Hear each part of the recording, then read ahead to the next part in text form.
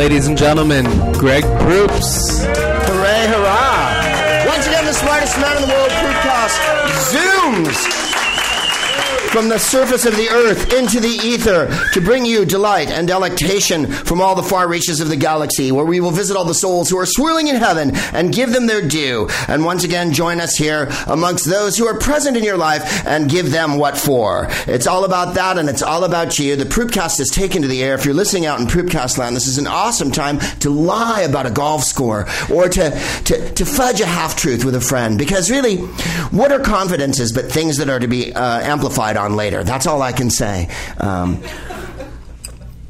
We have a very concentrated crowd here tonight in Hollywood.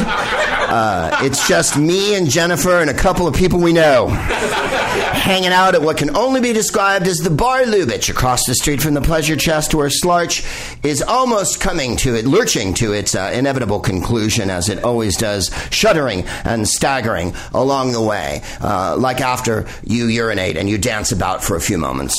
That was for the men. The women, I don't think, dance about, although you may squirm uncomfortably if you wish, and like that. So once again, we're joined up here, and what a night it is. We've received gifts, of course. Lewis, a fellow San Franciscan in Los Angeles, who has been a staunch friend, if not complete Viking about this show, in so much as he's boarded it willfully many times. Both the Greg Proops Film Club, which, as you know, this weekend, for the people in this room, will be at the Turner Classic Movie Festival. We're going to show Saturday night Adam's Rib, directed by George Cukor, written by Ruth Gordon and Garson Kanin, starring Spencer Tracy and Katharine Hepburn. Jennifer picked it out. I thought it was an awesome choice for the Turner Classic Movie Festival. Spencer Tracy will be there to talk about the movie beforehand, and Ruth Gordon is going to appear in what can only be described as a flaming blancmange above the stage, where she'll be giving you the cutes from beyond the beyond, because that's what Ruth Gordon did. Ruth Gordon was born in the 19th century, won an Oscar in 1970, 69, Rosemary's Baby. I won't tell you. Go on YouTube and watch Ruth Gordon's acceptance speech, because it's groovy. And then they asked her, how do you feel after she won it? They went, you're 75 or whatever. And she went, I feel groovy. If you've ever seen Rosemary's Baby, and say you have a weekend that you don't want to feel good about, and you want to feel unsettled the whole weekend, Rosemary's Baby is a great way to start, because Mia Farrow, who's basically the Gwyneth Paltrow of the 60s, is in the movie playing a moon-eyed, moon-calf waif who her husband makes a deal. Her husband is John Cassavetes, who's playing an ambitious actor type who's really good looking. And next door in the building lives Ray Milland and Ruth Gordon. And Ruth Gordon comes over all the time and intrudes in their lives. It turns out the whole building is Satanist. I don't want to spoil it for anyone, but Mia Farrow gives birth to the devil's baby. And I think that might have just blown the end. But the point is this. There's a couple of memorable scenes in the movie, and that's why Ruth Gordon won the Oscar. She comes over and she goes, I made a chocolate mouse. Why don't you try the chocolate mouse? And she says mouse 1,000 times. And I remember seeing it at the Cinespia over at the cemetery at Hollywood Forever here. We live in Los Angeles in a world of movies, by the way. In case you thought there was something called reality that was encroaching into my life, I have buffeted myself with books, movie, and Negro League baseball players. One has only but to enter the Porpoise of Fruitude to see that the walls are coated with memorabilia and basically, like, if R. Crumb wasn't creepy and couldn't draw, I would kind of be like him. Except I don't watch everything in black and white. Sometimes I watch colorized stuff. In any case, we were, Ruth Gordon says mouse 1,000 times, and we were watching it at the Cinespia out at the Hollywood Forever Cemetery, which is a glorious place to see a picture. It used to be. When it first started, it was great, because it was like me and Jennifer and a bunch of other lunatics in a cemetery watching movies at night. Now, golly, you have to get in line way early and stuff. I saw their new calendar came out. I think they're showing Vertigo and then some 80s junk. They've been leaning on the 80s heavy. But anyways, you sit outside, and the film is projected up against the side of a mausoleum. And in order to make your way to the where they're showing the picture, you have to pick your way through. Well, you don't pick your way. I mean, it's a cemetery, so there's tens of thousands of people there. There's souls everywhere, including, fantastically, Johnny Ramone and Rudolph Valentino. Now, they're not in the same tomb together, but that would have been tremendous.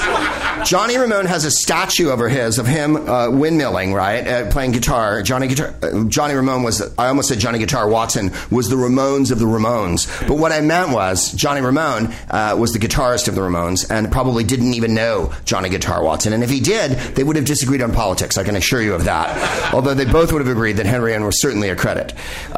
In any case, his statue's there, and you can go into the mausoleum that's toward the front and see Valentino and Art Pepper, and I'm forgetting a million people. There's a million famous people buried there, but you have to pluck your way along the sidewalks and not walk on the graves. And then you sit in an area. You don't sit on the graves. If you did, it would be like the movie Return of the Living Dead 2. And they would be popping out of the graves when the dust landed on them and then Linnea Quigley would get up and do a naked punk dance with a mohawk on, because that's what movies were about in those days. It's the 30th anniversary of The Breakfast Club, I think, was it, this year? It came out in 85. And any movie that ends with a freeze frame of Judd Nelson throwing a fucking fist in the air is okay by me. That's all I have to say. And two other words, Sheedy, and the other word, Ringwald. Ringwald. What the fuck was her name? Ringwald? Molly Ringwald. If anybody remembers when Dan Harmon and Rob Schraub were manageable instead of the giant Hollywood entities they are now, that was a joke. I'm gonna be doing footnotes on all my material tonight, because I feel like it's important that the people listening with buds on or they're making tea. I did bust someone this week. I said last week that people listened that were white bourgeois people when they were jogging, and a guy sent me a picture from his phone as he was listening to the show of him on a jogging path. And so I know my white people. That I want you to know that when I say slanderous, horrible things like Dan Harmon and Rob Schraub were manageable, that was supposed to be with humorous and affectionate and humorous intent. Insomuch as I know Rob and I know Dan, and they're very lovely and very funny and talented, and they deserve everything they've gotten here in this town, except for being more successful than me at this juncture. But the point is this. No, they did a thing called Channel 101 that was fantastically funny, and one of the shows on Channel 101 was called, what was it, Molly and Ringwald, and it was this. They were a horse and a fucking what was Ringwald, and they were like a horse and a beaver or something, and they just had stupid adventures. And it was because they'd never seen the movie Fresh Horses, so they named the entire thing after Molly Ringwald's genre. And one of the episodes is called Fresh Horses, and it's a diner that serves fresh horse. I always thought it was funny. Perhaps describing other comedians' material poorly isn't the best way to kick off this Proopcast. Maybe we should jump right into the shit I've prepared. Shit, I haven't prepared anything.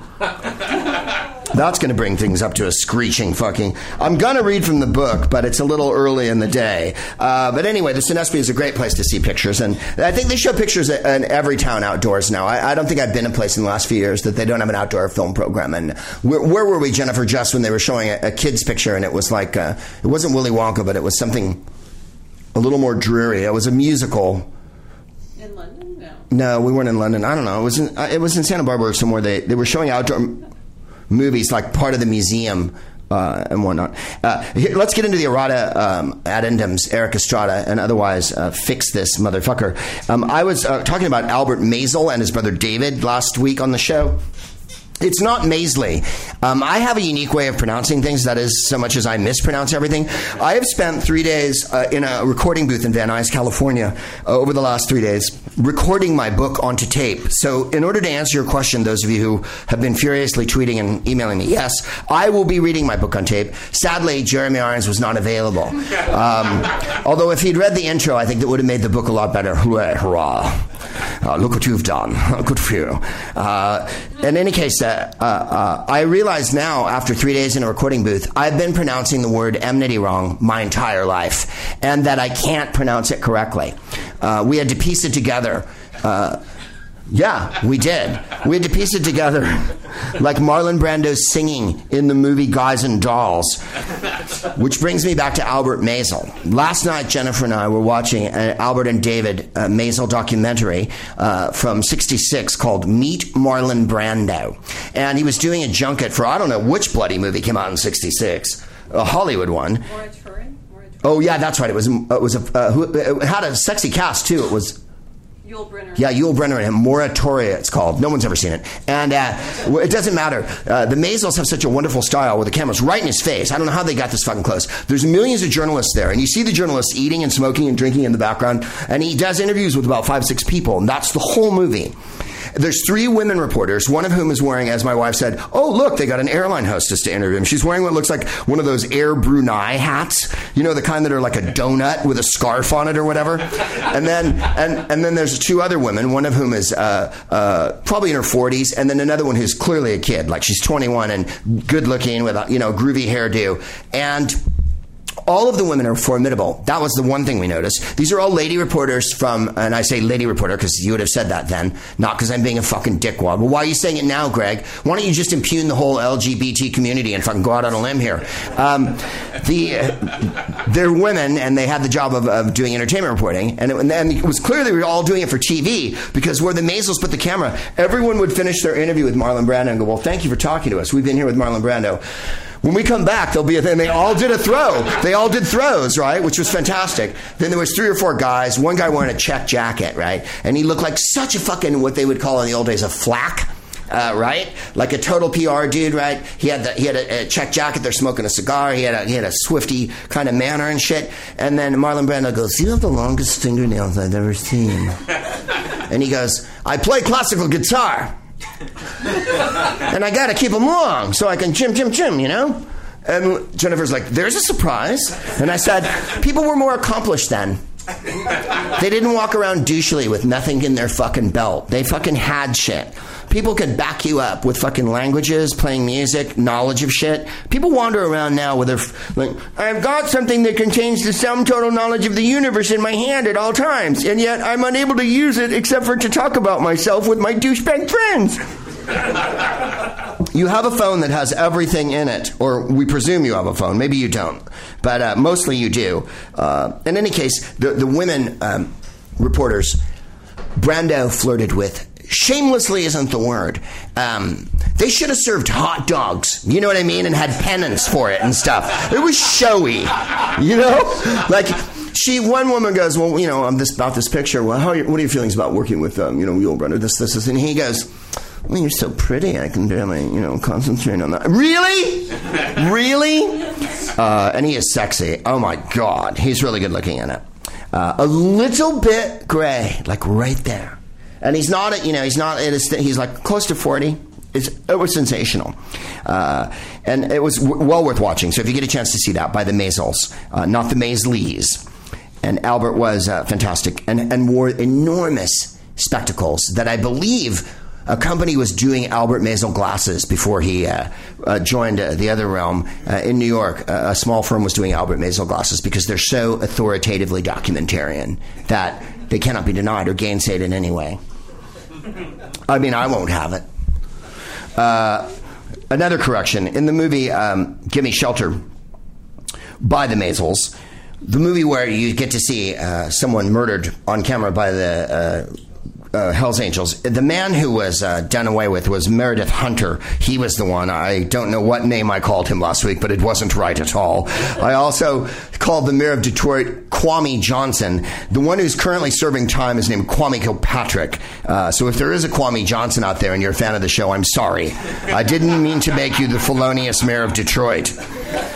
I didn't mean to hurt you. I didn't mean to make you cry. I'm just a stoned guy. The big news this week, of course, and starting with today, because it's March 25th. Well, we'll get to all the big news. But first, Jeremy Clarkson is, how do I describe this? An asshat who has a show of enormous renown in the UK called Top Gear. And we've talked about him before on the show. Our London listeners know exactly who I'm talking about. He's a tall Pratt with a loose male perm, kind of jowly, with a leather jacket that's too short for how he looks. He's got, if you'll pardon the expression, mom jeans and deck shoes, and he's a sexist, misogynist, racist, unrepentant.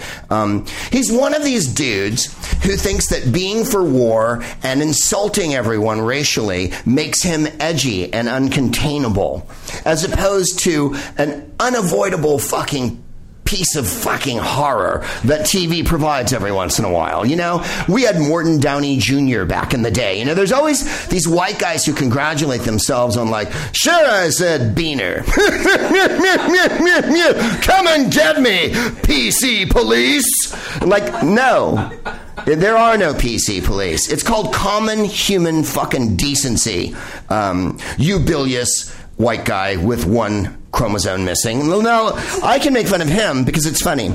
And I've told the story about seeing him in Sicily and whatnot. He didn't tip the bartender, and I'll never forget him for that. And he brought a bunch of expensive cars to Sicily and then complained there was too much traffic in Palermo, which is like taking a bunch of expensive cars to Sicily and then complaining there's too much traffic in Palermo. Palermo has traffic like Blade Runner has traffic. You know what I mean? Like, wow, there's a lot of fucking cars. People are on the sidewalk. You gas up on the sidewalk and then just shoot back into traffic. That's the funnest part of Palermo. Well, it's not the funnest part of Palermo, but it's a very good part of Palermo. That and invading it during World War II. Or if you were one of the Normans, or one of the Byzantines, or one of the Moors, or one of the Phoenicians, or one of the Romans, or one of the Greeks, or the French. I'm probably forgetting a few countries that invaded Palermo. I think it might be the most invaded place in the history of mankind. So Jeremy Clarkson was fired from his job at Top Gear, not because he dropped an N-bomb last year, and not because he's been consistently racist over the years and sexist. He's wildly misogynistic. Every analogy he makes is like, you know, it's like visiting your auntie. You know you're not going to go downstairs. You know, like everything's always, yes, we get it. Older women are unattractive, and you're some sort of prize, even though you look like you were found in a jar in the Smithsonian. In the diseased limbs section where they've got the giant elephantiasis legs and the otter with 4 eyes. That's where your fucking head is found.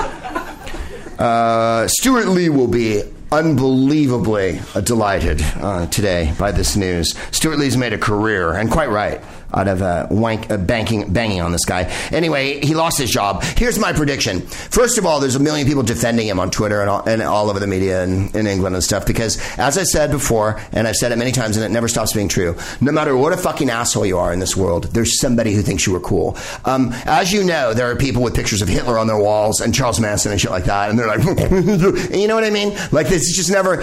There's people who will defend W to the end as a great president. I saw a tweet today that said, how come all the Democratic presidents in my lifetime have sucked? Carter, Clinton, and... Right? And you're like, that's what sucked? Nixon, Reagan, Herbert Walker, W. That didn't suck to you. It was Carter that harshed your mouth, and Obama. That's what really brought you the fuck down. If only there had been more intractable, right-wing, warmongering white guys who adore the rich beyond. As if the Democrats have a fucking sliver's worth of... In any case. So there's people who love Clarkson, you know. He doesn't let people push him around, does he? He fucking speaks his mind. His mind is full of horror and despair. His mind is full of what Ted Cruz's mind is full of. Narrow-minded bigotry and a pining and... an obsession to return to the Middle Ages, like say the late 1400s, when you could really get things moving with thumbscrews and really putting down the poor and really venerating the rich and really conducting the wars the way they should be conducted against religious enemies. You know what I mean? The good old fucking days when there was still slavery and shackles and debtor's prison. That's what Ted Cruz's agenda is, in case you think it's something else. You know, the mainstream media will be like, oh, well, Tea Party darling Ted Cruz announced his candidacy today at White People University in what can only be described as a glorious... By the way, the people at the university were forced to go see him. You were ordered, basically. It was a mandatory attendance event. Evidently, everyone's talked about him, so I'm not going to. But suffice to say, if this is the first volley that the Republican Party is throwing into the presidential election of 2016, and it's Ted Cruz, wow. Barbra Streisand sang it slow, and I think she did the right thing by doing it. And I'm going to do a little bit right now, because this is what every comedian is thinking. Happy days are here again. The skies above are clear again. Let us... Everyone... people who misunderstand comedy and have no sense of humor and are white people who write for The New Yorker often write things like, It must have been so easy to be a comic when W was president. It wasn't. It fucking wasn't. We've talked about it before on the show. It wasn't easy to be a comic ever during anyone's presidency. The first few years of Obama, I would make fun of Obama, and people in this town would clam up like a fucking crab's ass during high tide. I mean, just fucking watertight. Like, one of my jokes that I used to tell was voting for Obama was a profound experience. It was like helping that black friend you don't have. It was like going to Whole Foods and finding the perfect yogurt. Oh, this one's going to change my life. And the white crowd's here to be like, fuck you, Greg. You wanted to vote for that old hag who's like a woman that makes me feel uncomfortable. And yeah, that's what I got in 2007 and 8 and 9 and 10. You weren't allowed to make fun. Now, eventually everybody, it all breaks down. The tipping point or the turning point or whatever for W was obviously the election against Kerry. He basically lost that. And then Katrina happened after that. And then the brakes fucking came off. And then everybody got fired one after the next. The war went to shit. All of a sudden, Rumsfeld's gone and Rove's gone. This is how these things work. The second term of Reagan was like watching the fucking Nuremberg trials, because it was nothing but people being marched out of the White House frog style and right into a congressional hearing. There was hundreds of people in the Reagan administration who were tried and indicted, and that whole crowd. Obama had Rahm Emanuel and other assorted suckers de shock in his fucking administration, but there hasn't been a lot of people who've been fucking shackled and thrown to the ground. And that's what you get. If you have a Ted Cruz administration, it's going to be like a Saturday Night Live sketch. The White House will be on fire, and there'll be people running from it. I'm serious. If Ted Cruz is elected president, there's going to be like a spiked fence around Washington, D.C. If anyone who thinks they can solve the problems of America by not letting anyone else into America is a thoroughgoing pinhead. You have a pinhead credential that has a pin on it with an arrow pointing to the point of that pin. And that's where your head is. You have all of the wherewithal of a crustacean. First of all, he said he was going to take America back to Christian values. Fuck you, is my first reaction to that. And secondly, the Christians that we see on TV are homophobic, race. You don't want there to be gay marriage. You don't want the poor to have Obamacare, and you want to lessen taxes on the rich. And that's what Jesus would have done. I think Jesus would, as Woody Allen aptly said in the movie Hannah and Her Sisters, would never stop throwing up. I don't think Jesus could contain his Last Supper were he to come back and hear his name evoked by you. Broham. It is Broham, isn't it? Are you sitting relaxedly? Okay, good. You looked poised and it was making me unsettled. If you are going to the bar, or if anyone's going to the bar, yeah, thank you, brother. I don't know who said that, but is that you gone? No. Oh, okay. Never mind. We're going to start the show, and when we do, pow. I want that boom boom pow. There's chickens jacking my style. James Whistler. It's time to bring this one back, especially tonight, more than ever. James Whistler, as you know, famous artist, sued a critic in court for taking him out for not doing enough painting on one of his paintings. And he said, it took me a lifetime, whatnot, to learn how to do what I did. Won his case against the critic in court, received what would you call it? Not a peremptory, when something's lower than it ought to be, a nominal. He received a nominal win in the case and was given £1 damages.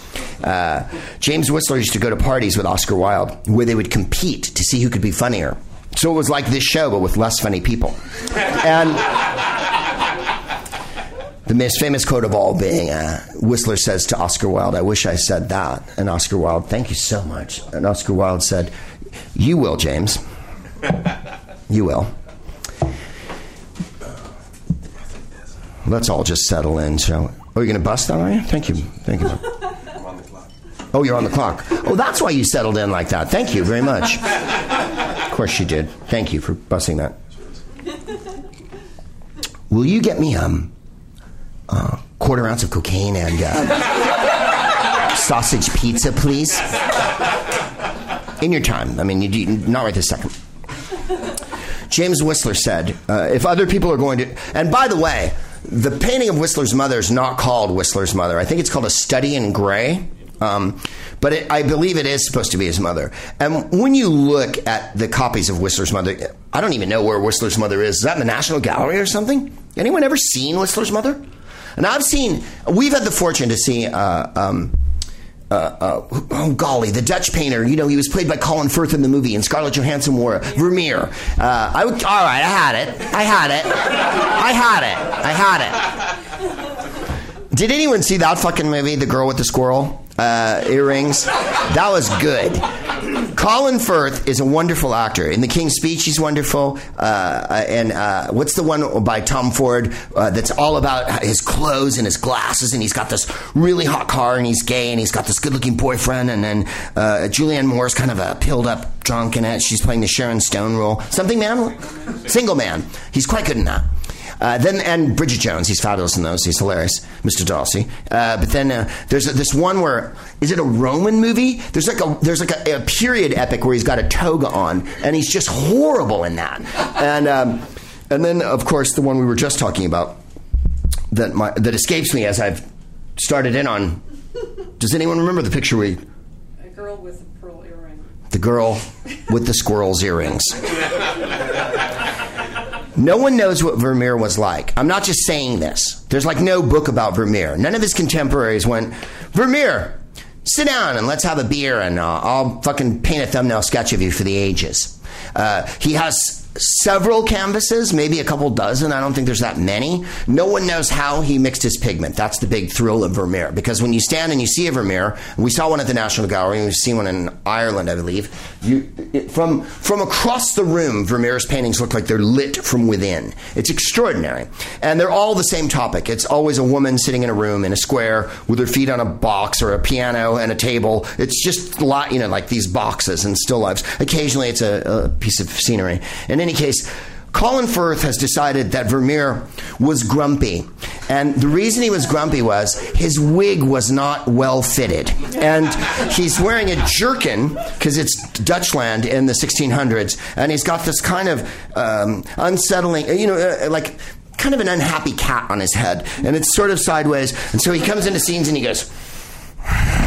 and then walks out of the scene, and you're like, was that what Vermeer was like? And then there's a scene where she finds all his pigment, and that's the most exciting scene in the movie. You're like, oh, that's how he fucking did it. There's pigment everywhere. And I'm not kidding. That's what the fucking movie's about. And then Scarlett Johansson's like a serving girl, but she's so comely and keeps to herself, and she keeps such a quiet, all the qualities that men desire in women, that they don't speak, that they're young and underage, and that they can't rat you out because they're from a lower class. Thank you, Ryan. Evidently that was a little much for some of the people here, even though it was God's fucking truth.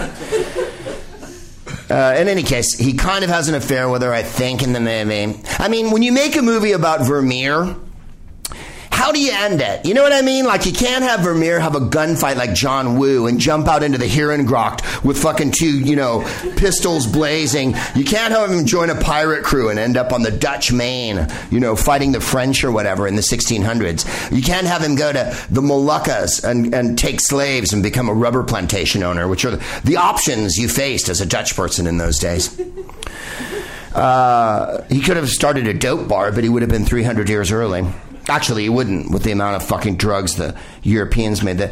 James Whistler said, if other people are going to talk, conversation becomes impossible. And I find that to be true in this show quite a lot. That's why no one gets to say a goddamn word.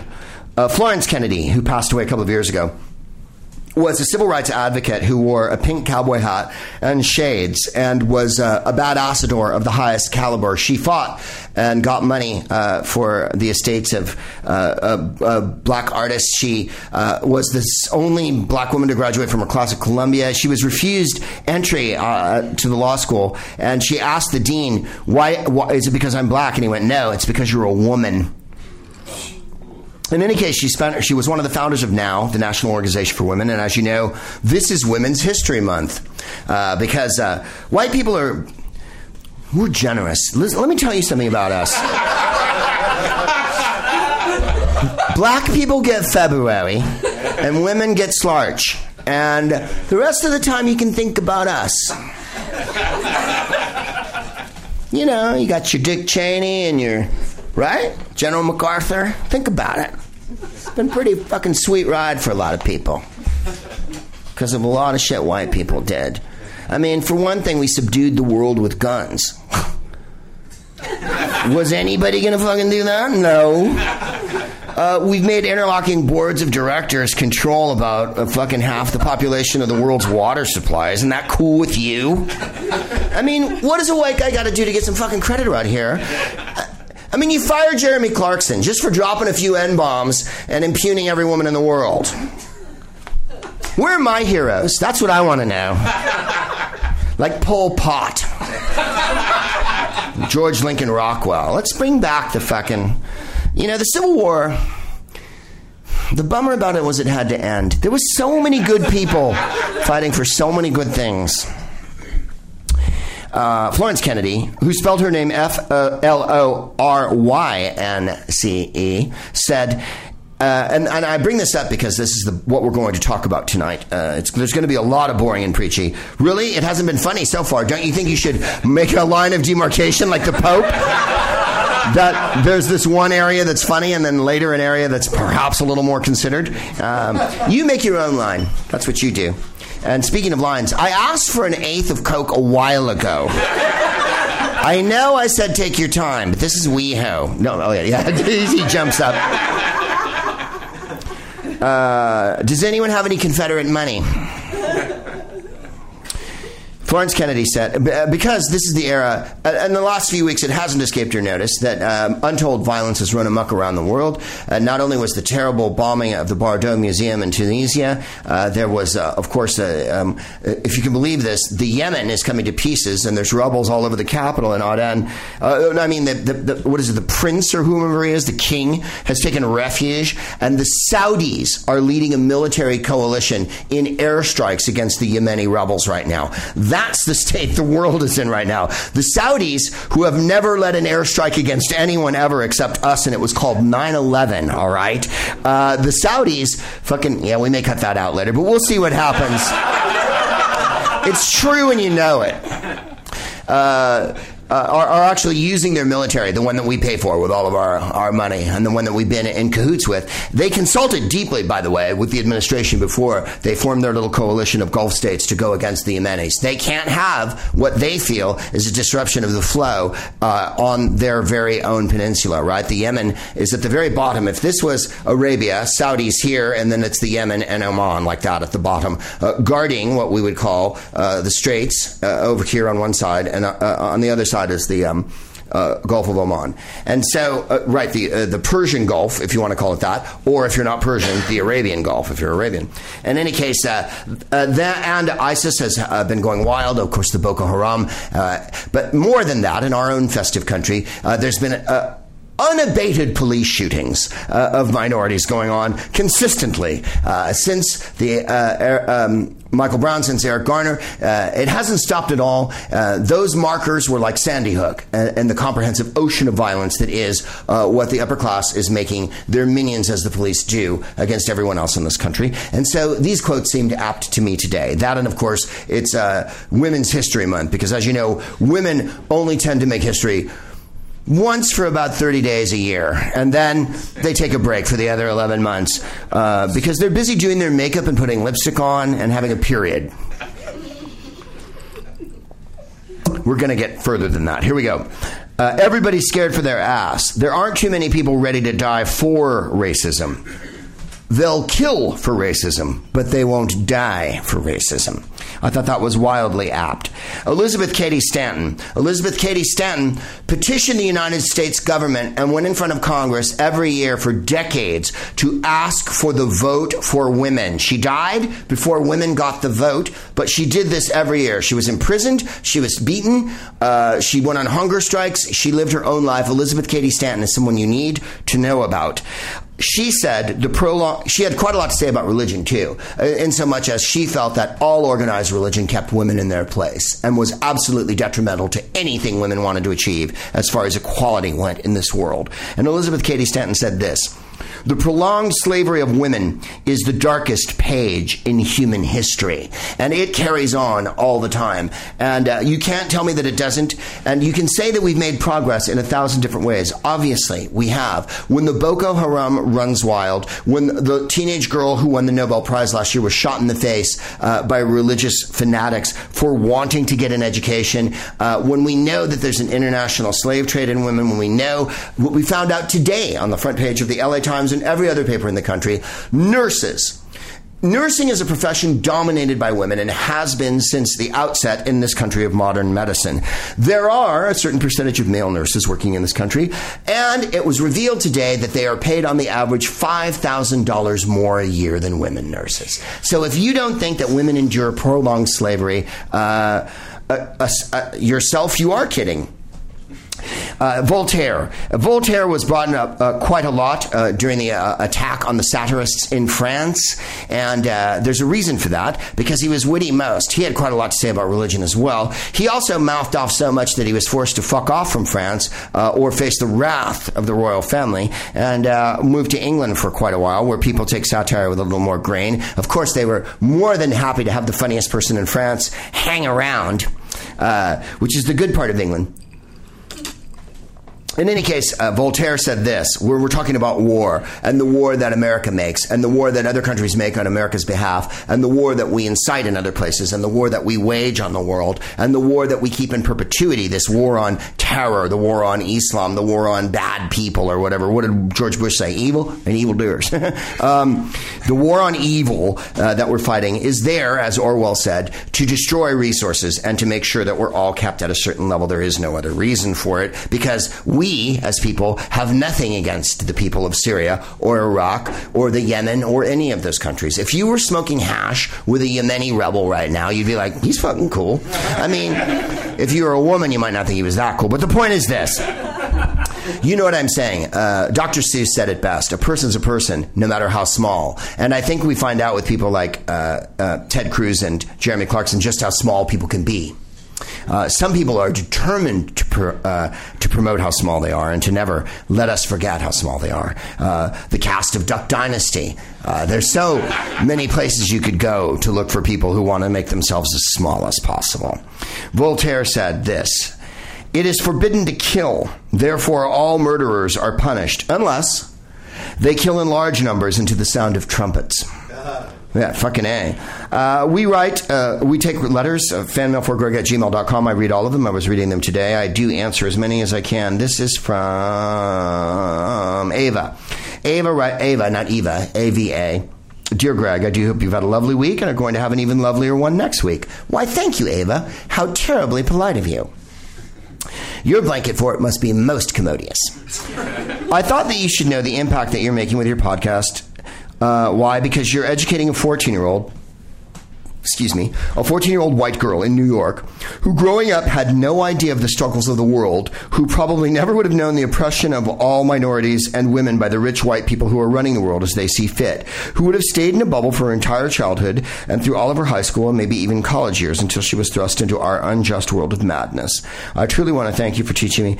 This is the part that I don't like to say how great I am unless I'm talking and I'm on mic. But this was the line I wanted to get to here. Because tonight's show, as I'm talking about going to the Turner Classic Film Festival this weekend, they're going to be showing black and white films. They're going to be showing a hand-cranked Méliès film from the turn of the century. They're going to be showing films in Technicolor and whatnot. Tonight's film podcast is being broadcast in the miracle of self-aggrandizement, too. It's a process I've been working on for a while now. It's where everything you say is about how great you are. And I would say that I had narcissistic personality disorder, but that would indicate that I acknowledged there were other people.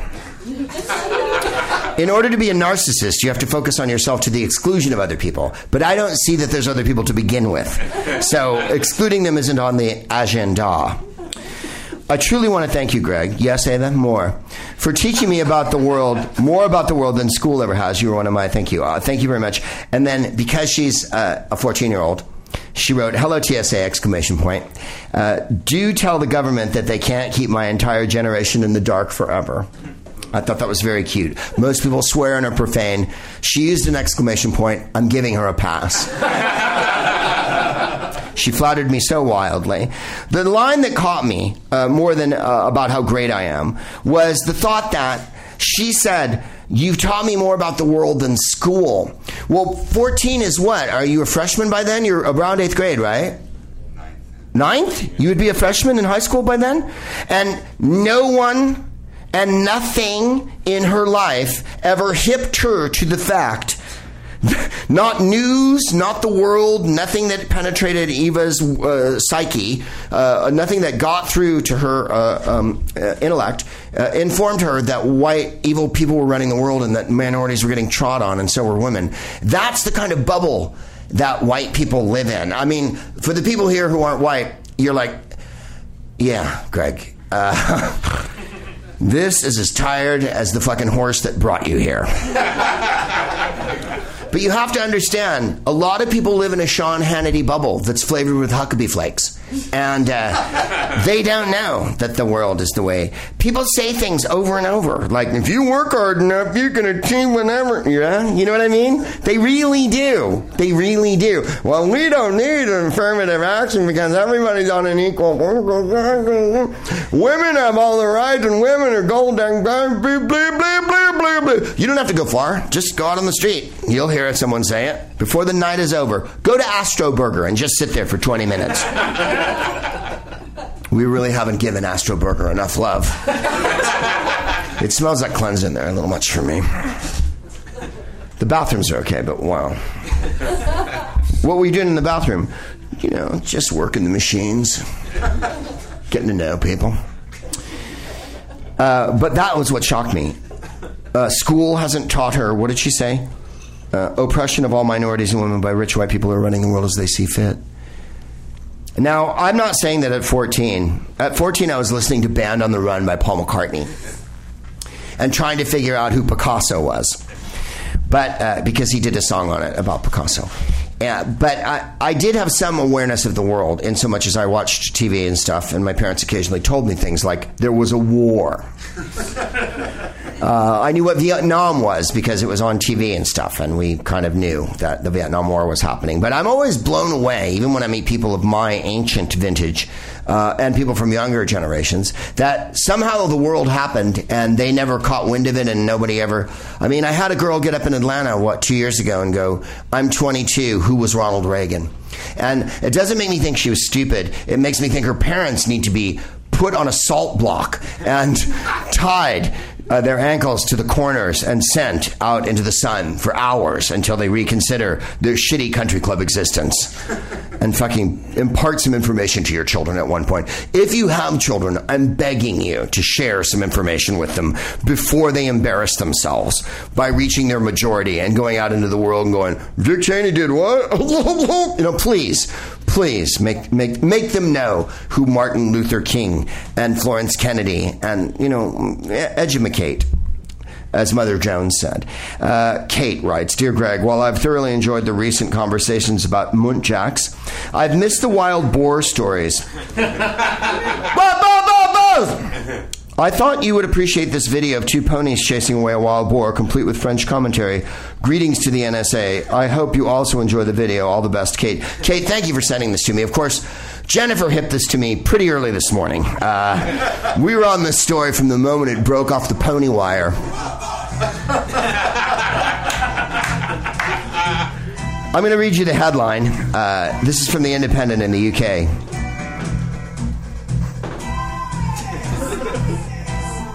I just never get over the intro. What's happening? Turn it up for just a second. I love this part.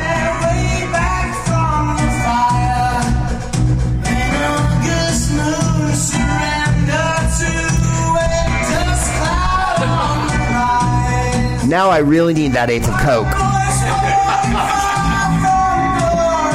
Take it down a little bit here. Heroic ponies caught in dramatic video saving a Belgian couple from a charging wild boar. Heroic Ponies was the name of my first band when I was in 7th grade. we played a mixture of surf and, a lot of oldies. We'd go, do, good night, sweetheart, and kind of like that. We took the name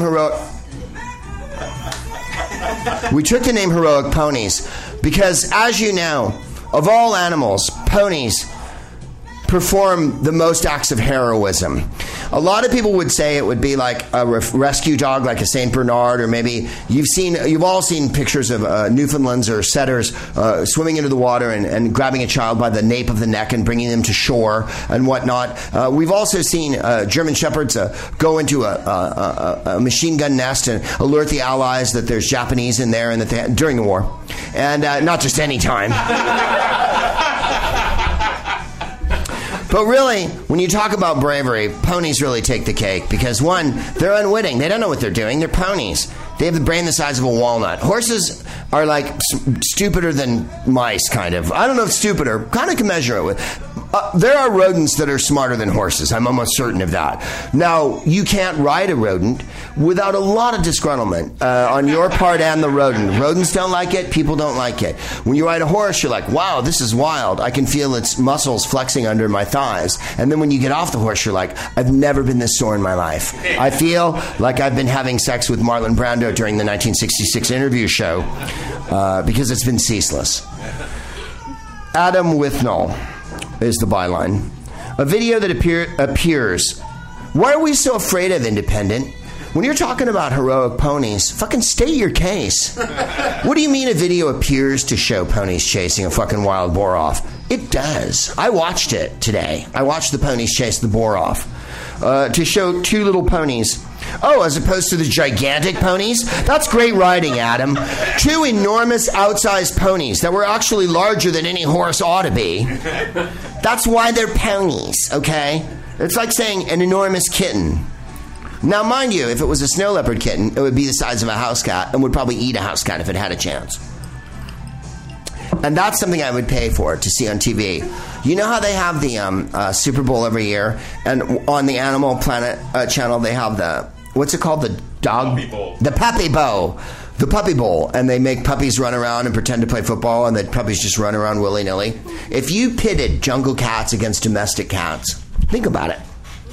And the crowd's gone quiet. Greg, that would be cruel to animals. Really? But you're willing to laugh at a feral pig who did no one any harm, having the wits scared out of him by brave, heroic ponies. I guess Samuel L. Jackson was right. Personality goes a long way. That's got to be one charming motherfucking pig for you to fucking root for it. I don't even know if I can go on. I have never seen a crowd take an equine viewpoint the way you people are. I don't know what the porcine race did to you other than provide you with fucking cracklins and bacon and shit and make your life better. Nobody, nothing from you fucking people. Arnold Ziffel drove a car on a television show. I don't know what a pig's got to do for people around here to get some love. It's because ponies go and have little fucking, Bon Jovi hair and whatnot. Saving? Really? Was the wild boar going to kill the French people? I don't think it was. I mean, don't wild boars bluff, mostly? I'm in my experience, every time I've been around a wild boar, they're like all in, and you're like, let's see them. And they've got nothing. They don't even have a pair. They don't even have bullets. Nothing. Saving a French-speaking couple. French-speaking? They're French people. It's in France. Jesus Christ, Adam. I told you not to bury the lead. You have facts at your disposal. Why not use them? The dramatic footage filmed by a couple on a country road believed to be in Belgium. Okay, they're Belgian. Obviously, they speak French. Well, they could be a Flemish-speaking Belgian couple. No, they couldn't. Begins innocently enough with a view of the ponies across fields. Suddenly, the squeal of a boar rings out, and the tusked male rounds the corner, apparently distressed. Yeah, Maybe you were walking in its fucking living room. Did you consider that, Belgian people? Maybe the boar lives there and you fucking don't. The wild boars were squealing on their way back from the fire. It's clearly written in the song. It seems to want to escape to another field, but then dart straight for the camera, causing a woman's voice to shout, "J'ai peur," I'm frightened.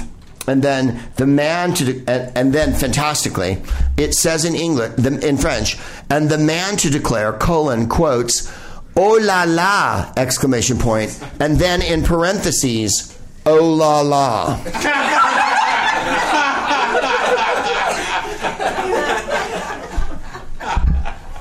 We really are morons. Crétin. As the camera work goes into disarray. Camera work? It's two fucking Belgians taking a walk with a phone and shit. Who do you think shot this? Renoir? What is this, a Maya Deren documentary on the Belgian countryside and shit? No, it's Truffaut's 1,000 Boars or whatever.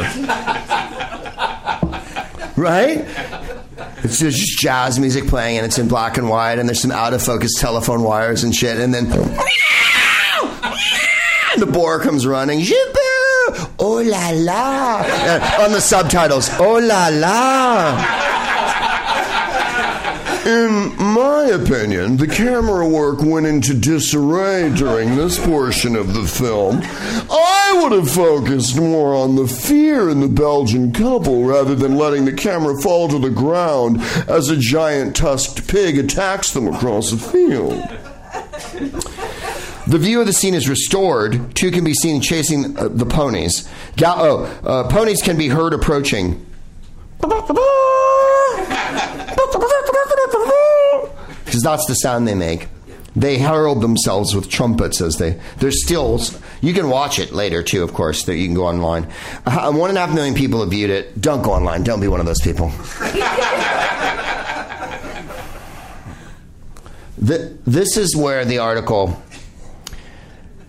takes a left turn that I don't know is altogether savory. More than 1.5 million people have now viewed the video on YouTube and is encouraged? This is YouTube. The thing about YouTube is it's hideously democratic in so much as everyone can comment on it, no matter how many blows they've taken to the head with a ball-peen hammer. No matter how ill-informed and majestically, savagely stupid they are. No matter how low their IQ is. No matter what inconceivable precepts they hold dear against race and sex and gender, you're allowed to comment. And then finally it'll be like comment removed after like a week or whatever. My favorite one of all time, and I've said it on the show before, it was when Muammar Gaddafi had to address the United Nations. There was a video of him, and the first comment was, "Who is this fucking guy?"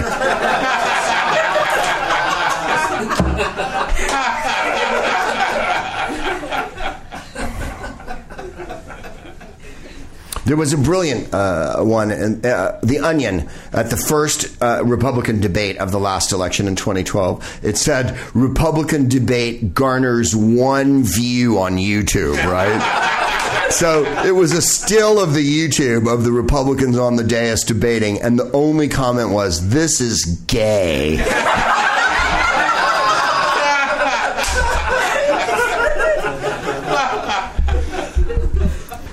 And has encouraged a furious debate. I'm going to read it like a British reporter because I think it makes it funner. More than 1.5 million people have now viewed the video on YouTube. And it has encouraged a furious debate as to whether or not the ponies were really trying to save the couple. User El Padre says, "We're really dignifying commenters on YouTube by printing their name in a British paper with a circulation of hundreds of thousands of individuals." Who the fuck is El Padre, okay? The dad, the father, fuck you, El Padre. I don't know that you're sitting in a robe with shower shoes on with your other hand on your genitalia while you're fucking typing this, or that you're baking fucking sweetbreads for the rest of your fucking convent, or that you're actually a Monsignor at some sort of weird theological academy lodged up in the hills of Portugal that's hewn out of living rock. I mean, who the fuck are you, El Padre? And how dare the Independent print this kind of fucking specious rat-ass bullshit? User El Padre says, the ponies are our watchers. To which Kaimag 100 responds,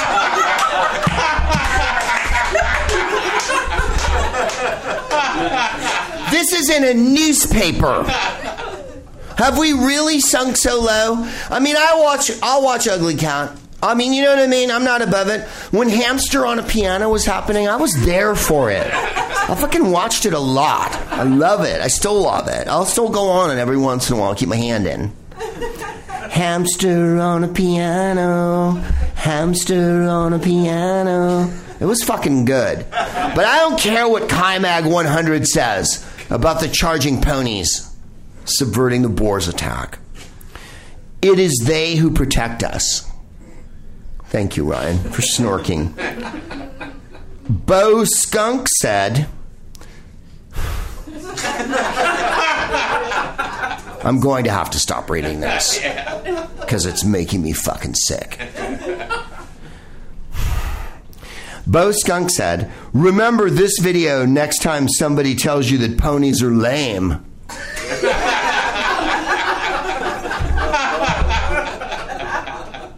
Mr. Skunk. It is Mr. Skunk, isn't it? I run in a rather rarefied, erudite, Illuminati-type crowd. When I eat at a place, there's always a sign on the wall that says, where the elite meet. Know this about me. Jennifer, my wife and girlfriend, and I have erudite conversations on a dazzling variety of philosophical and intellectual topics that I cannot begin to describe to you. I have a network of friends all over the known world, and including parts of the mythical world where men have one giant foot and other people are born but with one eye. I've also been to the island where only women are, and once a year they bring men in so they can mate with them and keep their species going. In all that time, and in all those experiences, and by the way, my father was a horse player of some renown. What was the renown? That he never won a bet in all the years he played horses. So I grew up at the goddamn racetrack watching what some people refer to as the ponies. The ones that race at horse tracks aren't. They're thoroughbreds. And they're often highly drugged up. And that's why their legs split and everyone has to be shot. It's the last place you can go to see animals killed on the pitch if you're really into it. So it's kind of fun in that respect. My point is this. In all that time and in all the racetracks I've been to, and in all the conversations I've had with the magnificent array and of dazzling theatrical types and imaginative authors, artists, sculptors, and sketch, caricaturists that I hang with, shoemakers. What did Bob Dylan say? Some are mathematicians. Some are carpenters' wives. I don't know any mathematicians, but if I did, I would let them hang with me. I met two physicists but 2 weeks ago. And in all that time, Bo Skunk, no one ever told me that ponies are lame.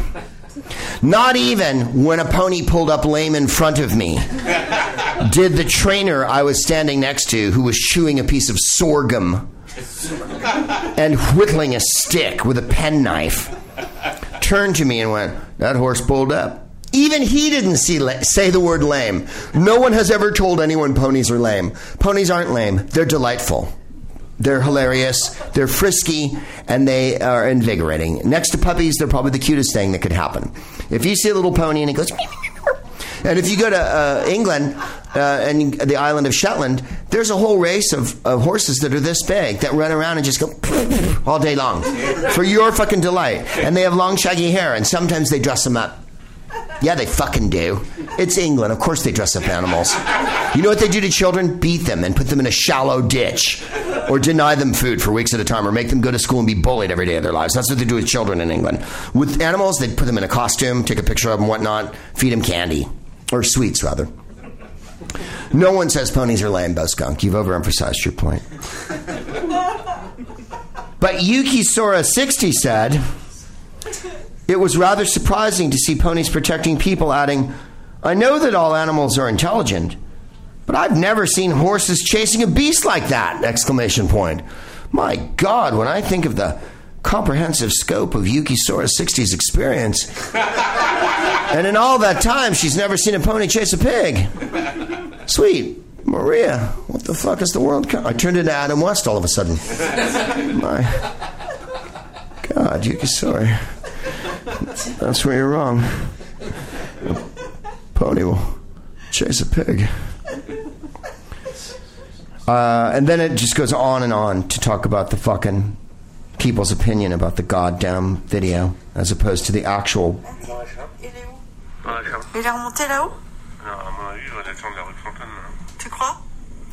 I would like to make love to you. Make love to you all night long. But first I must have a cigarette. I have a cigarette upon me.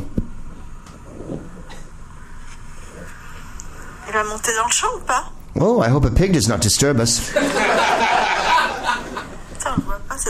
Well, so far there's no sign of pigs. Speaking of pigs. Oh putain, le voilà. Bouge pas. Shut your mouth, shut your mouth. Attends, je vais le filmer. Is that the sound of a pig I hear on the horizon? Il a peur.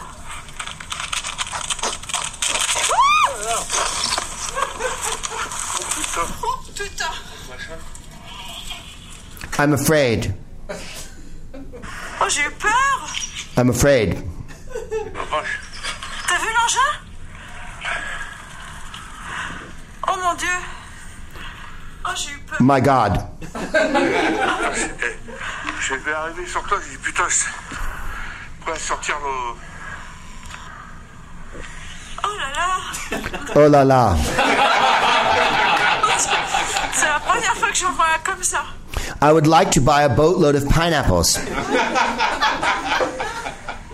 Incroyable. Make love to me.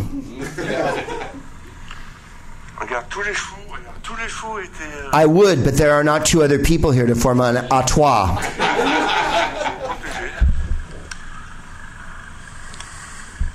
If there were... J'ai les jambes qui tremblent. If there were two more people, it would be a quatre.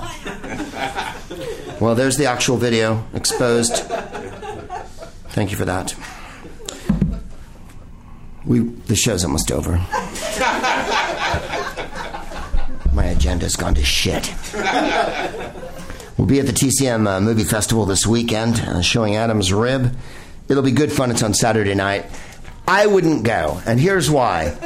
They're showing the Melee Hand Craig film at the same time, and what's the other one? Is Spike Lee also? The left one. Oh, they're showing The Loved One, and Robert Morse is going to speak beforehand. God, I want to see that. Robert Morse is an actor who was in several pictures, obviously, including The Loved One, which has a superb cast. Jonathan Winters, Bob Newhart, Robert Morse. I'm forgetting people. But I don't remember it being a very peppy movie. In any case, it's an Yves Lenoir novel, and it's about funeral directors, so you can understand where the humor's coming from. But Robert Morse famously performed a one-man show called True on Broadway, where he played Truman Capote quite successfully. But my favorite thing Robert Morse is in is called How to Succeed in Business Without Really Trying. It's an early 60s musical about making it in the corporate world and whatnot. And Frank Lesser wrote the score, and the score is absolutely fucking sensational. And Robert Morse is someone who, in a scene, will take someone and rub his head against their arm. That's the kind of hamminess that Robert Morse will do. And the best song in the movie is a song called I Believe in You. It's the best song in the musical. And he sings it to himself, and that's what makes it so fucking awesome. Why do you like it so much, Greg? Well, I think up till now, you've got where I've coming from tonight. Yeah. Now there you are. Yeah. In any case, we'll be there. Then coming up, let's see. Boston, the 9th through the 11th of April. Oh, first of all, we're going to be showing Raising Arizona at the Cine Family at the Greg Proops Film Club on April 4th. I think I've got the date wrong. It's 6th. It's April 6th, I'm almost certain. The 4th is a Saturday. We're going to show it on a Tuesday, I think. Anyway, it's April 6th. That'll be at the Cine Family right here in Los Angeles. Raising Arizona is a wonderful comedy from 1984 by Joel and Ethan Coen, starring Nicolas Cage. And this is before Nicolas Cage was Nicolas Cage. He's only nascent Nicolas Cage in this. This is right off of the Valley Girl period, and he's absolutely fucking majestic in this movie. And it's well worth a view. And it's well worth seeing in a theater because it's hysterically funny. The Coen brothers are always worth a view. Well, the Lady Killers. Not so fucking hot, that one. Then we'll be in Boston at Laughs on the 9th through the 11th. The 9th will be the podcast, in case you're wondering. On 4/23 through 4/25 in April, we'll be at the Comedy Works in Danvier. The podcast will be on the 23rd. And then you can meet me at my brother's bar, where we will be having hamburgers. In May, we're going to be all over the goddamn universe. Excuse me. My book comes out May 5th. It's called The Smartest Book in the World. We're starting it off in New York on May 5th at the Strand Bookstore. John Fugelsang and I will be doing a little number there. And then on the 7th at the Bell House in Brooklyn. And then on and on after that. If you go to gregproops.com and go right below where all the dates are posted, there's a little thing that has all the book tour jazz in it. And I invite you to pre-order the book if you wish. Because eighths of cocaine are not cheap, ladies and gentlemen. Here we go. Nicole, who goes by Justice Mac on Twitter, reminded me that today is Gloria Steinem's birthday, and since it's Women's History Month, there was an article she sent me from Yahoo. In any case, I'm going to read part of it anyway. It was called 8 Ways Gloria Steinem Improved Our Lives. Second-wave feminist, activist, and writer Gloria Steinem turns 81 today, and she's so much more than a pretty face. They always said that because the problem with, the situation with Gloria Steinem was always that she was really great-looking. She's a great-looking lady, and very well-spoken indeed, and of course, intrinsic and immortal in the fight for women's civil rights in this country. But when she was first a feminist, of course, it was always, oh, well, you're too pretty to be a feminist, or all feminists are ugly, and you know, the kind of shit that Jeremy Clarkson and Ted Cruz want you to believe today. That kind of shit, as we talked about the slavery woman. Steinem was able instantly to create a bridge when she revealed simply by appearing that one did not to be... I love this. That one did not need to be a man-hating or shrill, the media presentation of a feminist to be a feminist. Through a combination of beauty and power, though a combination of beauty and power threatened men, it reassured women. Steinem repeatedly faced comments from male reporters about her stunning looks in spite of her feminism. To one man, she responded, well, I should comment on your appearance, but I don't have the time. Precisely. The New York Times published an op-ed to honor her, and it was about what she looked like. In any case, she wrote a piece as a student, The Student Princess, or How to Seize Power on the Campus of Your Choice. She went undercover as a bunny and wrote an article called A Bunny's Tale about that. She co-founded Ms. Magazine in 1971. She wrote an essay in 1978 in Ms. called If Men Could Menstruate. And I believe there was a longer quote that goes with that. They'd be talking about how long it went and how big the flow was. Oh, yeah, she fucking did. Ms. Magazine also put a battered woman on their cover in the 70s. And people made fun of Ms. constantly, of course, because women started it. She co-founded Take Our Daughters to Work Day in 1992. In 2003, the program was officially expanded to include boys. But even before the official name changed to Take Our Daughters and Sons to Work, it was meant to provide boys and girls with opportunities to explore careers and dreams at an age when gender roles are more fluid. In 1971, she was one of 300 female activists who founded the National Women's Political Caucus. She made feminism accessible to a generation of women who'd grown up in the post-50s. She's spoken and written about growing up with a mentally invalid mother who was incapable of taking care of herself and was consistently neglected by doctors who were apathetic to the health needs of women. The health needs of women and the slavery of women is the topic of America, is the topic of tonight's show, is the essence of what I've said time and time again on the show, which is once we make women equal in this country, once women are recognized as equal, and once women's health care is taken out of this bullshit Christian fucking nonsensical mythical ghetto of it's for their own good and we're protecting babies and all the other nonsense that goes along with it, then the world will fall in line. When women are no longer treated as slaves, when women are no longer subjugated, when they're no longer second and third and fourth and fifth and slave class citizens, then that's what happens in the world. The world gets better then. The world is easy to fucking change. It's not a long, hard slog because of the dominant paradigm that keeps us from doing anything and da-da-da-da. You can do it every day on an individual basis by trying to make everything better. This, Jennifer gave me, as she gives me so many things. It's from the Times-Picayune, which is the New Orleans newspaper. Concrete pouring began at 6 a.m. Monday, March 23rd at the site of Planned Parenthood's new clinic on South Claiborne Avenue after months of delays. Would you like to know what the delays were? I think you can guess what the delays were. The government and the white people and the men that run the fucking government around New Orleans didn't want to have this Planned Parenthood clinic there because it would be an abortion mill, which it isn't. This one isn't being allowed to perform abortions. So therefore, what is it? Well, it's a place where women will seek health care because that's what Planned Parenthood does. And by the way, getting an abortion is safer than having a baby. So I don't want to hear about that. And women's health care includes abortions. As I've said a million times on the show, abortion is a part of women's lives. Even if you don't perform one, women sometimes abort themselves. To say that it's unnatural, to say that it's an act of murder, to say that it's a threat of violence by women against something that have no power over them is all specious, fallacious, and absolutely male-centric, misogynistic fucking claptrap bullshit that needs to stop in an instant. Now, Planned Parenthood obtained a permit, blah, blah, blah. Months of delays. The Louisiana Department of Health and Hospitals has denied the group's application to provide abortions.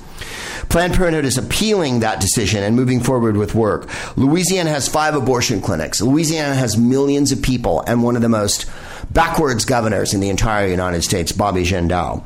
They're in Baton Rouge, New Orleans, Metairie, Shreveport, and Bossier City. A Planned Parenthood needs assessment from 2010 showed the number of women who accessed abortion services in the 11 parish New Orleans region was 2,844 less than what could have been anticipated based on rates in similar communities.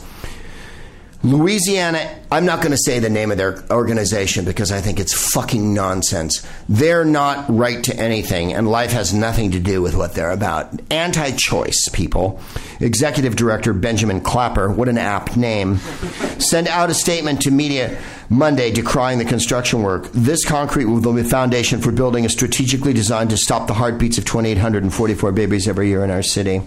Really? That's what it's there for? Not to give women some peace of mind? Not to give women some autonomy in their own life? Not to give women agency over their own bodies? To be able to have a baby if they want to or not have a baby if they want to? Because maybe their economic circumstances or the situation they found them in dictate that they don't want or need a baby at that point, and that you, Mr. Benjamin Clapper, who are ugly and do not possess a uterus, oh, wait a minute, I don't know what you look like, have some sort of say in their life. Archbishop Gregory Amond has decried the construction, a grave evil opposed by the Catholic Church. We wish those women and men and the brave people at that clinic every luck, and we wish them every luck with being able to perform abortions safely and sanely there, so that the women of New Orleans don't have to perform illegal abortions that endanger their lives. Because when you ban abortion, that's what happens. It doesn't save babies.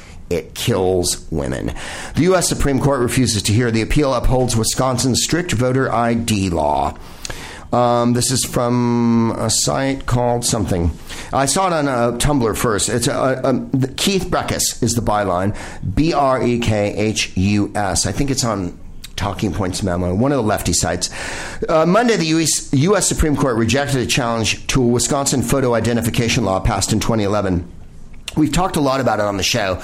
The reason why there's any voter regulation laws is to keep the poor and the disenfranchised, students, women, and old people from voting, and minorities. That's who voter registration laws are aimed at. There is no voter fraud in this country at all, really, to speak of. There's less voter fraud than there are fucking 3-headed babies marching down the street with a propeller in their ass dropping fucking candy canes on you. That's how many fucking voter fraud cases there are a year. Monday's ruling clears the way for Wisconsin to impose a photo ID requirement on voters. 30 U.S. states have photo ID laws in place. This is the scandal of our time. The Voting Rights Act would have never had this. Lyndon Baines Johnson would have never understood this. Martin Luther King did not die for this. No one died for this. This is fucking nonsense and bullshit. The first thing that needs to be done is to oust everyone and oppose all voter ID laws strenuously. But if a person comes in it, no, it doesn't happen. Your argument sucks balls. An Indiana Supreme Court upheld an ID law in 2008, and that's when this fucking landslide started. Here we go. It lacks consistency, the new Wisconsin law. For example, overseas military ballots are accepted without any ID because we love our troops, except when they come home and they're homeless and are mentally ill, or they're women, because that's the largest growing group of homeless people in the United States are women veterans. Then we don't care about them at all. But their vote for a potentially conservative candidate is something we have to protect with every fiber of our being. By contrast, students using a university ID must not only bring their photo ID, but provide additional paperwork demonstrating proof of current enrollment. Voter ID laws may seem well-intentioned. They do not. Only a Pollyanna idiot who looks at everything on the surface and has no grasp of what's going on in the goddamn world would perceive a voter ID law as anything but what it is, which is malignant fucking racism and exclusionism. But their real purpose is not to eliminate the largely imaginary problem of voter fraud. Instead, they're designed to make it more difficult to vote. Specifically, Republicans like to pass voter ID laws that make it difficult for Democratic-leaning voters to cast a ballot. Voter ID laws are a solution to a non-existent problem. And here's the fact I wanted you to hear. The ratio in one case of in-person voting fraud for every... The ratio is, in one case... in-person voting fraud for every 14.6 million registered voters. So, why are there 30 states with these laws? Judge Richard Posner, a Ronald Reagan appointee on the 7th Circuit Court, made this clear. He wrote a dissent last year, and this is what he wrote. There's only one motivation for imposing burdens on voting that are ostensibly designed to discourage voter impersonation fraud if there is no actual danger of such fraud, and that is to discourage voting by persons likely to vote against the party responsible for imposing the burdens. He chastised fellow justices, and this is the best part of his opinion. If the Wisconsin legislature says witches are a problem, shall Wisconsin courts be permitted to conduct witch trials? He fucking wrote that in his dissent. Because that's how imaginary voter fraud is. Let that be the end of it. LAPD shot mentally ill black man at close range, says autopsy report. This is from KCBS. Jennifer gave me this as well. Ezell Ford, as you know, was shot by the LAPD. He was not all compos mentis. His mind wasn't there. The autopsy shows he was hit 3 times at close range, 2 fatal shots in his right side and back, 3rd struck in his arm. The officer's struggle. The officer's account of a violent struggle where one officer ended up on his back with Mr. Ford on top of him, with Mr. Ford in control of his pistol, said L.A. Police Chief Charles Beck. The officer drew back his up gun and reached over Mr. Ford's back and shot Mr. Ford in very close proximity. He was described by his family as bipolar and schizophrenic. A witness, Ashanti Harrison, contradicts the police description of a struggle. He put his hands up like that, and they wrestled him to the ground. A shot went off, and then they shot him again, and then another 2 seconds later, they shot him again. Ford's families filed a $75 million wrongful death suit against the LAPD. The suit claims the police officers were familiar with Ford and aware he was mentally ill. They did know him. This is from The Guardian. Jennifer gave me this as well. Another black teen killed by Cleveland police as mother asks why. What happened to 18-year-old Brandon Jones was shot dead by the police force, found by a government to be chaotic and excessive. You may remember the Ferguson report came out several weeks ago, which indicated that the Ferguson Police Department has been running a little private money-making operation off the poor people in their town. That means the black people in their town, by fining them, by sending them to jail, by hitting them with extortionate measures, by focusing on them almost solely for all the fines that were going to fund their small government there. The Cleveland Police Department has been notoriously racist for years, and there was a report that came out several weeks ago that actually addressed this issue. The police department has provided few details about the shooting. The officers who have not been identified were placed on 3-day administrative leave. The officers are always protected, you notice. Cleveland's still reeling from the police killings of unarmed 12-year-old Tamir Rice, who was fatally shot in November, and we've all seen that video. He had a toy gun. The cops shot him down. They didn't really warn him. They got out of their car, and they just started shooting. We all saw it. Unarmed 37-year-old Tanisha Anderson, who died earlier that month in November as well, after being physically restrained during a mental health episode. As you can see, a lot of these people are mentally ill or children, and the cops shoot them down. In December, the Justice Department released a damning investigation into the Cleveland Police Department, quote, excessive and unreasonable force in hundreds of cases between 2010 and 2013. Don't ask why people are protesting. Join them. Don't ask why people are out in the street protesting against the police. Don't worry about the police. The police are going to be fine. There's lots of them, and they're well funded by the government. I'm not here to impugn every policeman, and I won't hear, or police person. I won't hear that argument. It's a specious, fallacious argument, and it backs common sense into the corner. And not every police is not everyone is everyone of everything is everyone of anything. This is consistent, systematic, horrible abuse that's going on for year after year after year in this country, decade after decade, century after century. And it's time that it be addressed, like the shooting of children by crazy white men with guns, something that also needs to be addressed in this country. Checks and balances are easy to enforce and put into play. It only requires the strength of character to fucking do it. And someone like Ted Cruz is not going to do it. Someone like Obama is not doing it, quite frankly. He could have showed a little more cojones and cared a little more about the people of the United States by protecting the weak and the unarmed and the mentally ill from the forces that be at the behest of the rich who are having them shot. Atlanta police shooting victim turned to a life that mattered. These are just 3 stories from this week, you guys, all of which are taking place currently. March 9th, Monday afternoon, a DeKalb police officer, Robert Olson, arrived responding to a 9/11 call. This guy was a veteran in Afghanistan and was completely disturbed. 99 of 100 officers were on the streets killing black men like hunting season. And that was what he wrote. Mr. Hill had been trying, like many other Americans, to make sense of the complex questions of race. In any case, that goes on, and it can't stop, and we have to be mindful of it at all times. Like the complete economic fight against the rich, like women's fight and struggle for civil rights, you cannot forget that black people and minorities in this country are victimized by the police at all times, and that's something that can't stop being discussed.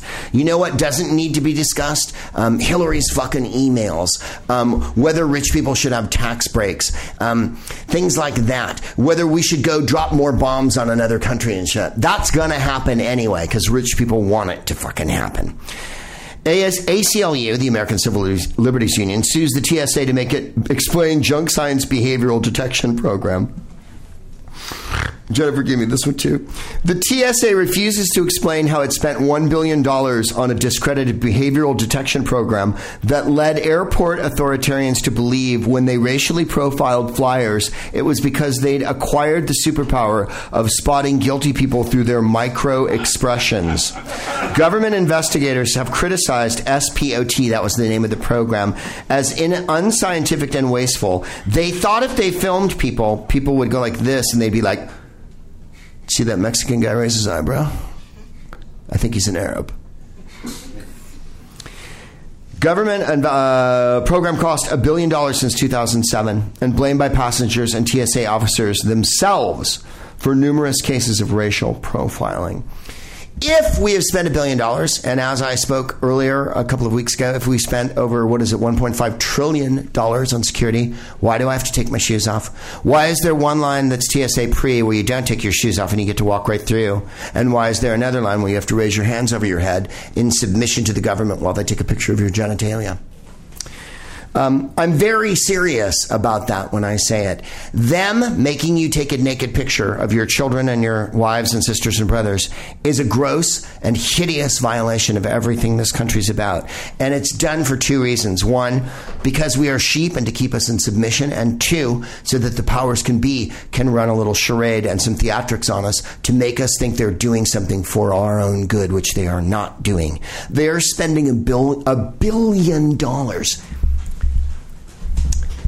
If you spend $1 billion on something else, for instance. Now, I know the world doesn't work that way, and it's naive for me to even say it. It's like saying, well, if they didn't spend money on bombs, we can all have s'mores and Rice Krispie treats. But if they didn't spend $1 billion, the TSA, and you disbanded the TSA, which almost happened accidentally a few weeks ago by the Republicans, if you disbanded the TSA because it's useless and gave the $1 billion to people to eat and educate themselves, for instance, we live in LA. Every single one of us in this room, and every single person listening in LA, and every single person listening in the United States, and every single person listening in Europe, the first world, wherever you are, there's homeless people out in front of where you are. In America, it's scandalous. And if you want to see lots of homeless people, you can go downtown and watch them run around in groups like in a futuristic fucking horror movie. And the idea that women and children are left to starve and not have health care and shit while we're spending $1 billion to trace people's microexpressions. And there's no terrorist threat. Have you seen any terror happen in an airport in America on a plane? Talk about over-fucking funded. It is an overfunded program. Let's see here. The last clinic standing in Mississippi. There's one place left performing abortions in Mississippi. I'm not going to read the article. We have a couple of people to talk about. Then it's go time, my ladies. I wanted to give you their website in case you wanted to go on and look for yourself. A lot of brave women and men are manning this last abortion clinic in Mississippi. 5 in the state of Louisiana, 1 in Mississippi. These are states with millions of people, and more importantly, millions of poor people. Because these are who these laws hurt. Anyone rich can afford any medical procedure they want at any time. That has to be something that you're aware of, even if you're a 14-year-old in a blanket fort in upstate New York. Rich people always get abortions. Rich people always get any pills they want. Rich people get all the drugs they want. Rich people get any kind of medical procedure they want because they can afford it. It's everyone else who's left to scrabble. It's called wakeupmississippi.org. I was going to spell Mississippi, but it seemed a little superfluous. Operation Save America has come to Mississippi to harass our staff and our patients. Save America is the name they gave themselves, and they harass women on the way to the last abortion clinic in Mississippi. Is that saving America? Or is it just proving that you're as cold-hearted as a fucking Aztec priest? California-based group Survivors of the Abortion Holocaust is another group that's hassling them. Just know these names.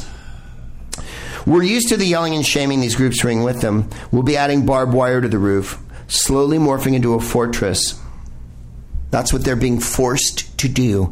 By the way, no one hassles these groups, this California Survivors of the Abortion Holocaust and Operation Save America.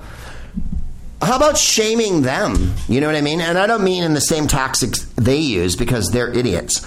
But I mean, you've seen it online, I'm sure, the humorous tactics people use with these people.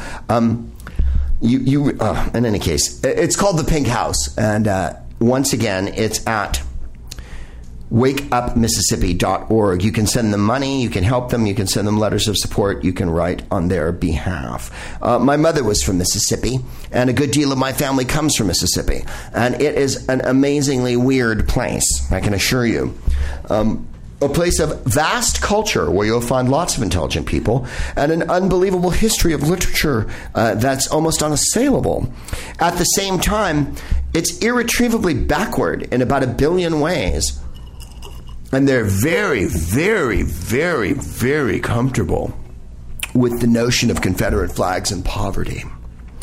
If you're reading this page, you're probably aware our clinic could be closed. We'll move on from there.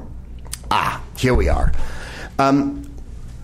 Sam Simon is swirling in the heavens. Sam Simon was a friend of ours. He was a very good friend of Drew Carey's. He was a very funny man. He'd been suffering for the last couple of years of cancer. More importantly than anything else Sam Simon did, although he was a very witty person and a collector of art, a collector of architecture, and an intelligent and informed man who had a hand in some of your favorite shows, including The Simpsons and Cheers and whatnot. He was a philanthropist of the highest order, and he gave away lots of money anyway. He was an animal rights activist. But finding out that he had cancer, he gave away hundreds of millions of dollars. I mean, a superb fortune. What he did was fantastic.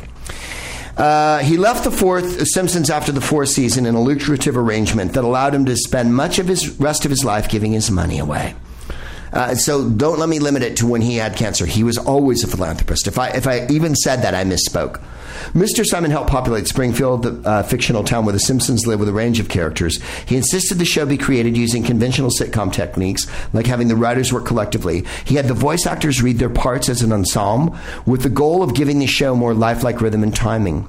He hired many of the show's first writers, a number of whom gave him credit for informing its multi-layered sensibility, one that skewers pieties with anarchic humor and sometimes vulgarity while celebrating family and community, something we all aspire to as satirists. If you leave out Sam Simon, you're telling the managed version. John Vitti, one of the show's first writers, told The Times in 2001 he was the guy we wrote for. Jay Kogan, a former producer of The Simpsons, told The Times Mr. Simon, quote, knew the freedom that animation provides and utilized it to the full extent. Let's see here. Mr. Simon's work on the show is remembered for the way it ended, blah, blah, blah. They broke up after 4 seasons. But it was not an amicable split. It was an extraordinarily profitable for Mr. Simon. He retained executive producer, was given royalties from home video sales. It made Mr. Simon wealthy long after he was no longer directly involved in the show. Tens of millions, he said. He angered Mr. Groening early on, expressing skepticism, but later he emphasized how fortunate he was to have been part of it. He told Matt Groening the show wasn't going to last. And then it went on for a million years.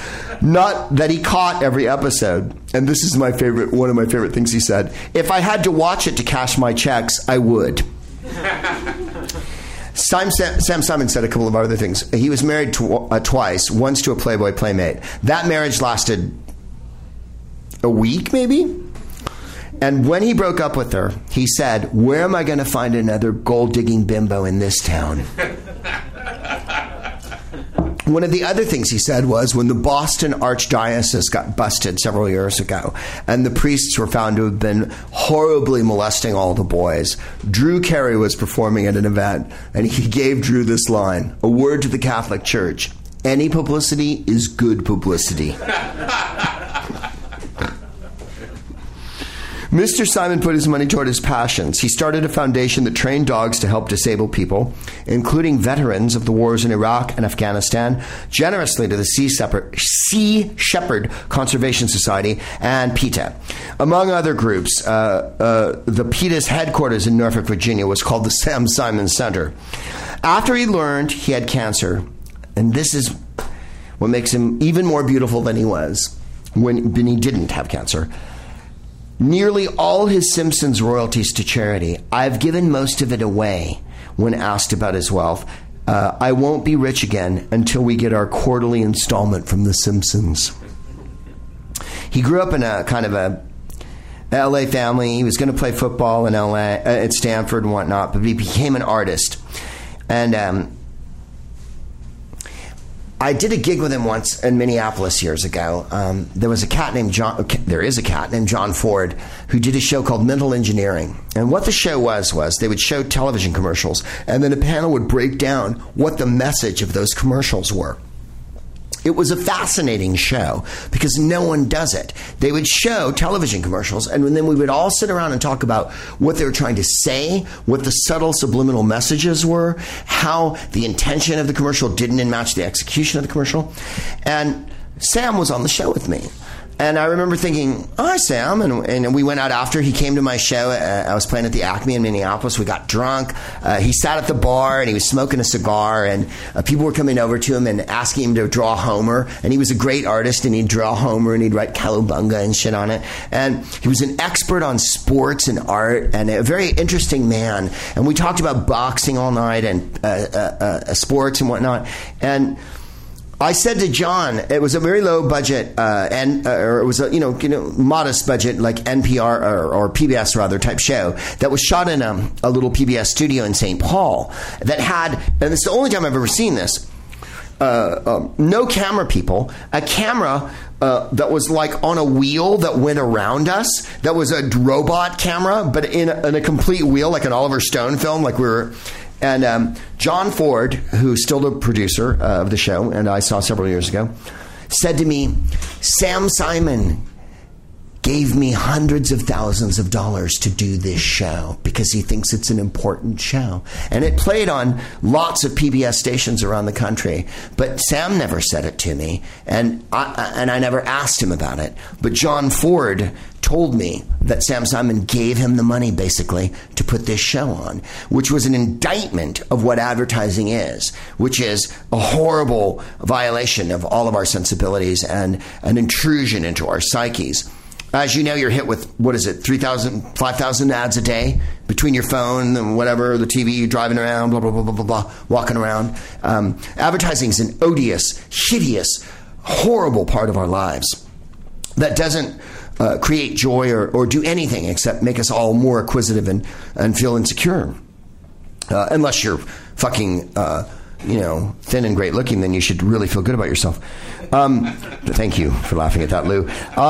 In any case, he funded that show. So that was another thing about Sam that no one would tell you, but that I will. And one of the ads had chimps on it. And oh my God, you should have heard him go the fuck off on that fucking ad. Because he was like, anytime you see animals, higher primates like chimps in an ad, know that they're beaten with a rod and kept in cages. Like, he fucking laid the law down on all those funny ads where there's a chimp dressed in a suit and it comes in the thing and he's like, these ads aren't funny at all. You should understand how cruel they are. Let's see. His Sam Simon Foundation started a program that provided low-income families with free vegan meals. He also, the Sea Shepherd Society opposes whale hunting, named one of their boats for him. Asked whether he was imposing his own vegan diet on those his charity served, Mr. Simon said, they can eat all the meat they want. I'm just not going to pay for it. Sam Simon is so swirling in the heavens. On his coffin was a gigantic Homer Simpson. And it said on it,